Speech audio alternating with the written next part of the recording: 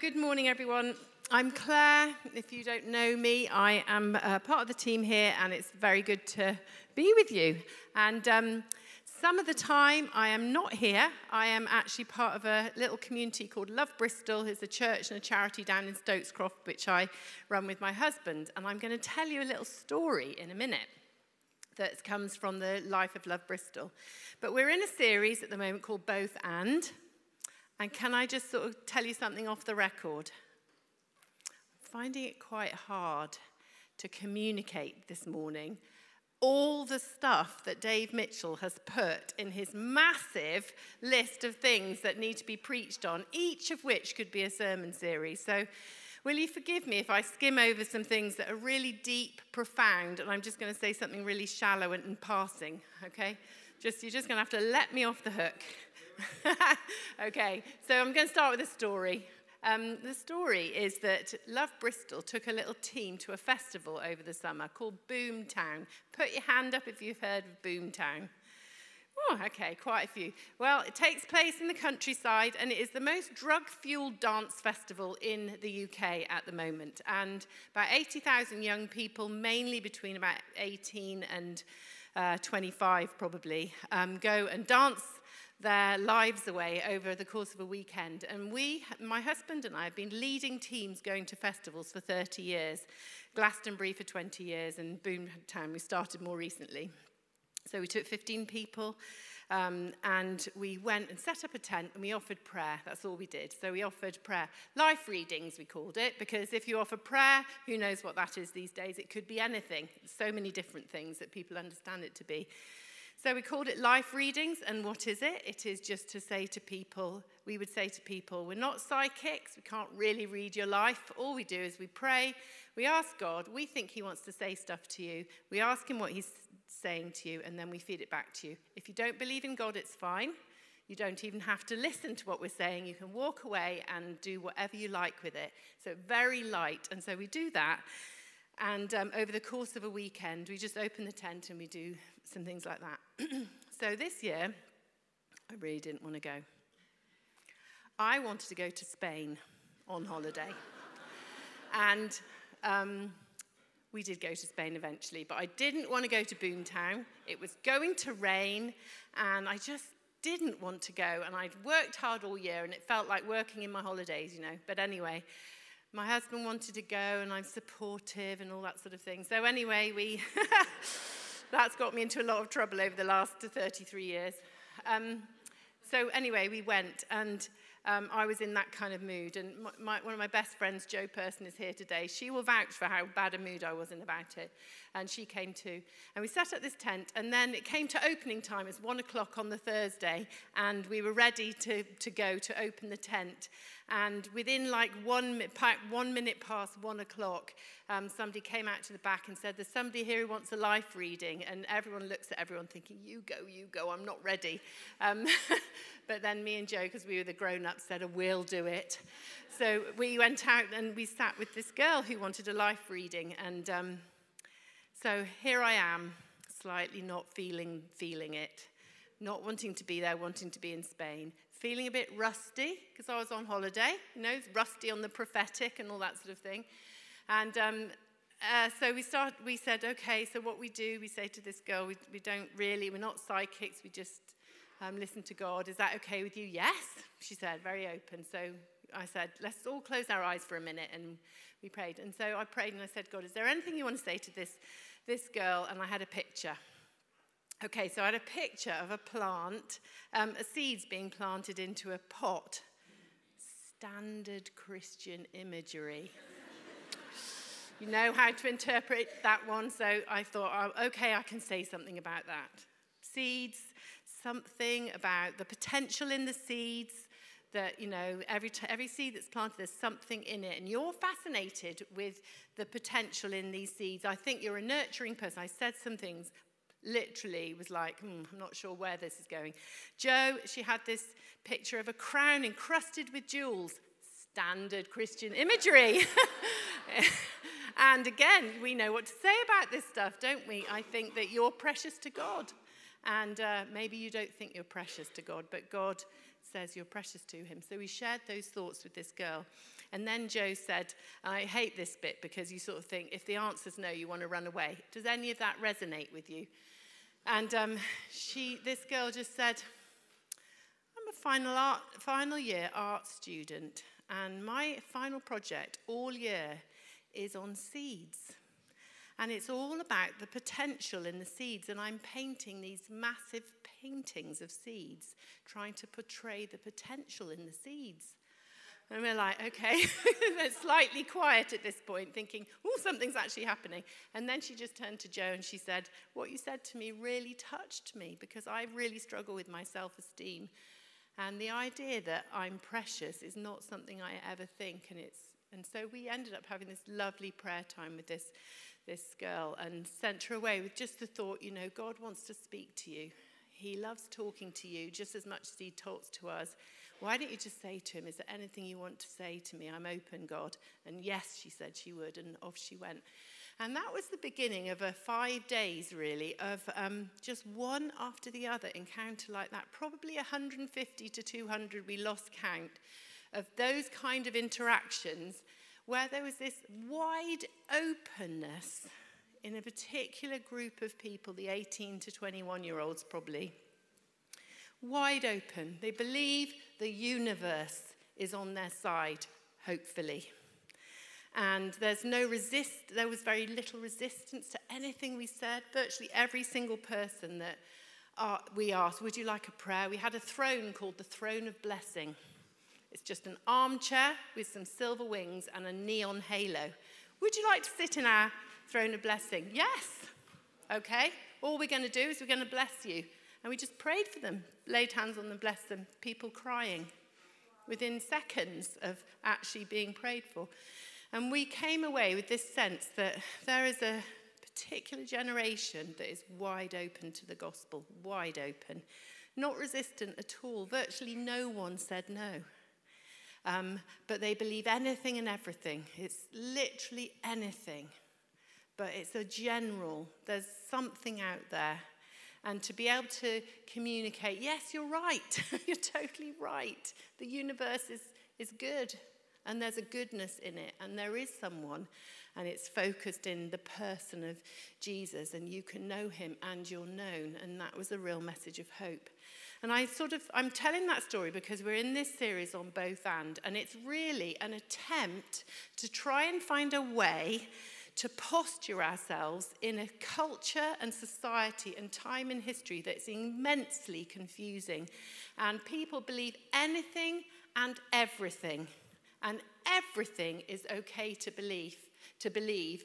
But if you pin things down, that's where it gets really uncomfortable. But we as a people of God have pinned things down. We believe that Jesus died for us. That he came to earth as a human being. He died for us. He rose again. And the whole of Christianity is built on this one grounding truth. But there's a whole lot of other stuff that we hold that isn't quite so black and white. And what happens in times of turmoil like we're in the world at the moment, and it's true, isn't it? It's a confusing picture, is that people run to black and white ideas. And they don't want to stand in the confusion of the marketplace of ideas. And people just want to be told what to believe and gather around those truths. And yet, as Christian people, we're not called to be dogmatists, just saying, come here, if you believe this, you're in. We somehow have to be there, able to hold our own. How do you hold your own? How do you know what to say? How do you know what to believe? What do you believe about things like communion? What's happening, for example, when we take communion? Somebody said to me, a non-Christian said to me the other day, I love coming to church for communion. It's great because you can come in, you sit down, and then when they say you go to the front, an Anglican church or a Catholic church, you go to the front, you get this stuff, and you take it in, and it like purifies you, and then you can go out and get on with your life. And it was this sort of idea that there's this spiritual power in communion, a personal transaction between you and God. Do you believe that? I believe that if you come forward for communion, yes, you can have a personal, spiritual moment with God that is really important. And many of us come to communion with that agenda. I need a healing. I need some freedom. I need to make something right between. I need a refresh, And that's not a bad thing. That's one angle of communion. But the truth is, you come to communion, you're coming to the foot of the cross. What is at the foot of the cross? All the others. You and me, a crowd, all grounded by the reality that we all need Jesus equally, all need forgiving, and we've all been forgiven. And therefore, the person who's standing next to you who hurt you, because we do that, don't we, in church, hurt one another, has to be forgiven because you're at the foot of the cross. And so communion is a both-and meal. It's for you, for your renewal, your healing, your restoration, but it's for us to knit us together into a union, a community. And really, the reason why Dave's so passionate about this difficult series is because these things are huge. You could say so many more things about that. But let's just read this little quote from a guy called Leslie Newbigin. He's a theologian. And he just asked the question, what is it that marks the church out amongst all the other voices in the world? What will it be? The creeds, come here and you'll believe this. Is it the social justice? Do this. What is it that marks us out as that union and communion of people? And he says this, how is it possible that the gospel should be credible? That's a good question. In Boomtown, is it credible, the gospel? That people should come to believe that the power which has the last word in human affairs is represented by a man on the cross. The next one. I'm suggesting, this theologian says, that the only answer, the only hermeneutic, complicated word, means interpretation, of the gospel is this: a congregation of men and women who believe it and live by it. All the other activities are secondary, and they have power to accomplish their purpose only as they are rooted in and lead back to a believing community. So really, both and spirituality is about believing in stuff and being it, living it and believing it, being a messenger of the gospel to our world, but being a message. So are you a message as well as having something to say? And truth is, in that little community in Boomtown, it's not just about a prophetic word that will capture somebody. All that does is arrest them in their tracks and makes them think, there's something out there. What do you do when that happens? Well, what you do is you turn into mums. That's what me and my friend Jo did. We realised all these young people, they need parenting and coaching and teaching how to relate to God. And that comes out of us naturally as a community of people. But it's not just a spiritual thing or a dogma that we share. So we're on that sort of track, okay? I'm going to read a little passage now, and I'm not going to unpack it very much, but I just want you to get the sense in this passage. This is the early church. This is Paul talking to the early church, and what you get the feeling of is it's a bit confusing what's going on. And I want you to hold that lens and think, is it anything like it is now? Because I think it's confusing. How to speak to a generation that has lost all or has no sense of anything other than everything is fine. How do you hold to something that is true without becoming dogmatic? Okay, so just see if you can listen to the tone in this passage. This is Paul nurturing, pastoring the church. Okay, let's read it. After all, he says, what is Apollos? Apollos is just an early church leader that they're fighting over whether he's the leader or Paul is. What is Paul, he says? We're only servants through whom you came to believe, as the Lord has assigned each to his task. I planted the seed, Apollos watered it, but God has been making it grow. So neither the one who plants nor the one who waters is anything, but only God who makes things grow. The one who plants and the one who waters have one purpose. They will each be rewarded according to their own labor, for we're co-workers in God's service. You're God's field. You're God's building. So he's communicating this idea to us. You're being built by God, but these pastors are here. But are you following them and their dogmas? How are you to hold yourself when there's all these voices? Understand that you're being built by God. He goes on to say, by the grace God has given me, I laid a foundation as a wise builder. Someone else is now building on it. Each one should build with care, for no one can lay any foundation other than the one already laid, which is Jesus Christ. If anyone builds on this foundation using gold, silver, costly stones, wood, hay, or straw, their work will be shown for what it is, because the day will bring it to light. It will be revealed with fire, and the fire will test the quality of each other person's work. And like I said, I'm not going to really unpack that passage. I just want to say that the early church and through the centuries has had to grapple with what is important to say. What do we hold to? How do we build a life around the things that we believe?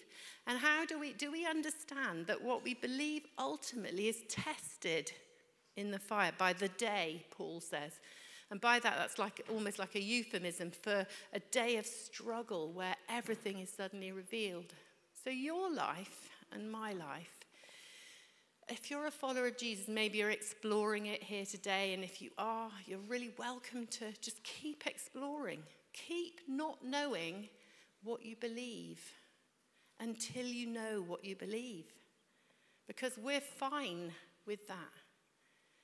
Because our calling is to know our Saviour, Jesus Christ, and to walk with him, and to work out what it looks like to build on that foundation.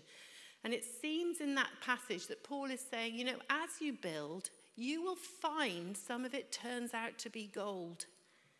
And you might find some of it turns out to be stubble and hay.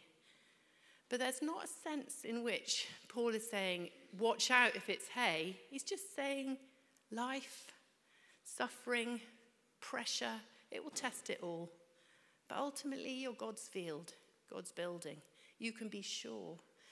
And I think a both and theology allows us to just hold ourselves trying to work out how to do things like communion. Okay, I'm going to pass really quickly over salvation. That's another thing Dave wanted me to mention. Oh my goodness, you could preach a term on salvation. Who knows the day they became a Christian? Put your hand up in the air. The day. Okay, about a third of you. So I'm assuming most of the rest of you probably are Christians. I haven't got a day. I never became a Christian, by the way. Not even, shouldn't be up here. But most of us would say probably that something happened gradually. So put your hand up if you feel like that's more the picture for you, that this dawning realization, that's kind of more of us. Okay, so is salvation a moment where you step over a line and from that moment you're saved? Scripture seems to indicate yes. Anyone who calls on the name of the Lord, they'll be saved. One moment. But then Scripture also seems to say you're being saved. And if you hold to what you believe, you will be saved. As if there's this process that we're holding together. And so we're both and in that. We're not the black and white. I know somebody who says, I've prayed 3,000 sinners' prayers with people down in Broadmead. Don't know if I think that means very much. Because it's not about stepping over the line, it's about being converted. And your heart is like a field that is being cultivated by God. Where do you need converting? Still. You're on a journey of conversion. And God, right now, the Spirit of God is pressing up against uncultivated areas in your mind and heart, your soul, right now. And you know it, don't you? And you can almost put your finger on now what the Spirit has been saying to you. Still needs converting. That hardness, that prejudice, that unforgiveness, that inability to worship, that unresolved conflict within you, the Spirit is converting you all the time. So what is he saying to you at the moment? So there's salvation. It's a both and thing. The spiritual gifts. Who's spiritually gifted here? Put your hand up if you have a spiritual gift. Ooh, you're not so sure. Who's got some natural gifts? Put your hand up in the air if you think you've got at least one or more natural gifts. Come on, you lot. Your self-esteem is terrible. Get to wholeness. It's happening beginning of November. You've all got natural gifts, haven't you? It might just be cooking. Not that cooking's a low thing. It's a really good one if you're a cook, especially if you're cooking for Alpha.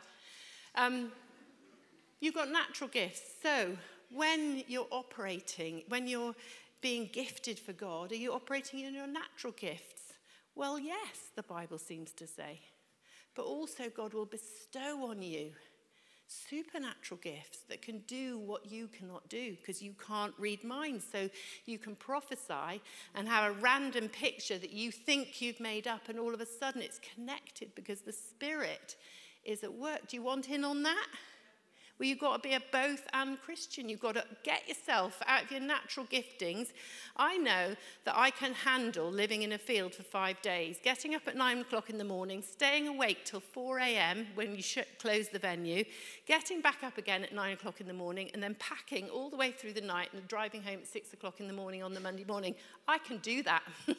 It's not supernatural. It's because I can just make myself do it. There's a natural something, I don't know what it is, there that may, we've all got those things. But the Spirit of God wants to work through what we offer and supernaturally endow you with gifts of healing, knowledge, discernment, wisdom, all the things that only the Spirit can do. So that's a both and thing. Final both and thing is the Bible, and this is the one I'm really passionate about. Now, is the Bible written by God? Hand up. Who wrote the Bible? God, yes or no? Yes? God wrote the Bible. We know the passage, don't we?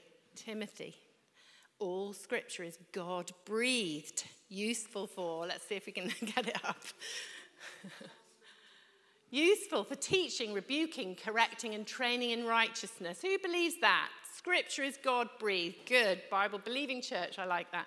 Okay, so one of the things that really comes out in conversation in a secular setting, like a festival where no one believes in the God you are believing in, pretty much no one does, and you have all sorts of ideas coming out. And one of the most common things that people say is, well, the thing is, the Bible, you don't have to take the Bible seriously, or you don't have to take it dogmatically because it's been mistranslated. We all know that. People say very knowledgeably, the Bible's been mistranslated.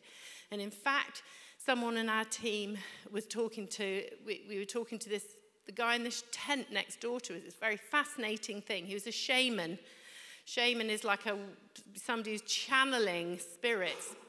Dodgy, bad idea. But he was doing life readings too in the tent next to us. And people were coming to him, but he became friends with us. And he really liked the Christians. And he didn't know what to do with that, the fact that he liked us. And somebody overheard him saying, they were in the queue for a life reading, and he said, well, I could do one, but you could go next door because they're really good at it. That's interesting, isn't it? But, he comes to our meeting, our worship meeting in the tent, and he starts trying to join in with the prophecy. And that's an interesting thing as well. But one of the things he was saying was that the Bible, I don't really believe the Bible has been mistranslated. But he had a special friendship with somebody on our team called Nathaniel, who's Jewish. And Nathaniel reads the Bible in the original Hebrew. So that was an interesting conversation. Show me the mistranslations. So what should we do about the Bible? Is it God-breathed, or is it written by human beings? Well, yes, it is written by human beings. Actually, if you look at the prophets in the Old Testament, you see everyone's personality and character. Each one is different to the other, as if they're human and their humanity is in those hallowed words, those God-breathed words, almost allows for the human in there. And so you have that passage from Timothy, but you also have Luke at the beginning of his gospel saying, I just thought it was a good idea to write some of this stuff down. So who wrote it? Luke or the Spirit? And of course, the real thing, if we go to that last text, which is Hebrews, here is what happens when you read the Word of God in a both-and way. What happens is the Word of God becomes alive and active, not just something written by humans or even just written by God as dogma that you must believe, but it's something that is alive and active, and it's sharper than a double-edged sword, and it penetrates to dividing soul and spirit, joints and marrow, and judges the thoughts and attitudes of the heart. When you read the Bible as a document that has come through the filter of humanity here in our lives, this is what it is like to walk with God, to know God, to puzzle over him. You see the unfolding revelation that happens in the hands of human beings as they gradually begin to work out what God is really like. Is he telling us to kill all the babies and murder and invade these countries? That's a confusing thing for so many people in our culture. What about all the violence in the Bible? But then as you see the Bible keep going, this unfolding revelation of the amazing, immense love of God, and all of a sudden, Jesus appears on the scene halfway through the narrative of the Bible, and there is someone who embodies what God is perfectly like. And so you read the Bible with the Spirit, and we're careful around dogma. We're careful before we like Paul says in that passage, the base is Jesus. Be careful as you build, that you don't just build hay and stubble with extra stuff that is too dogmatic.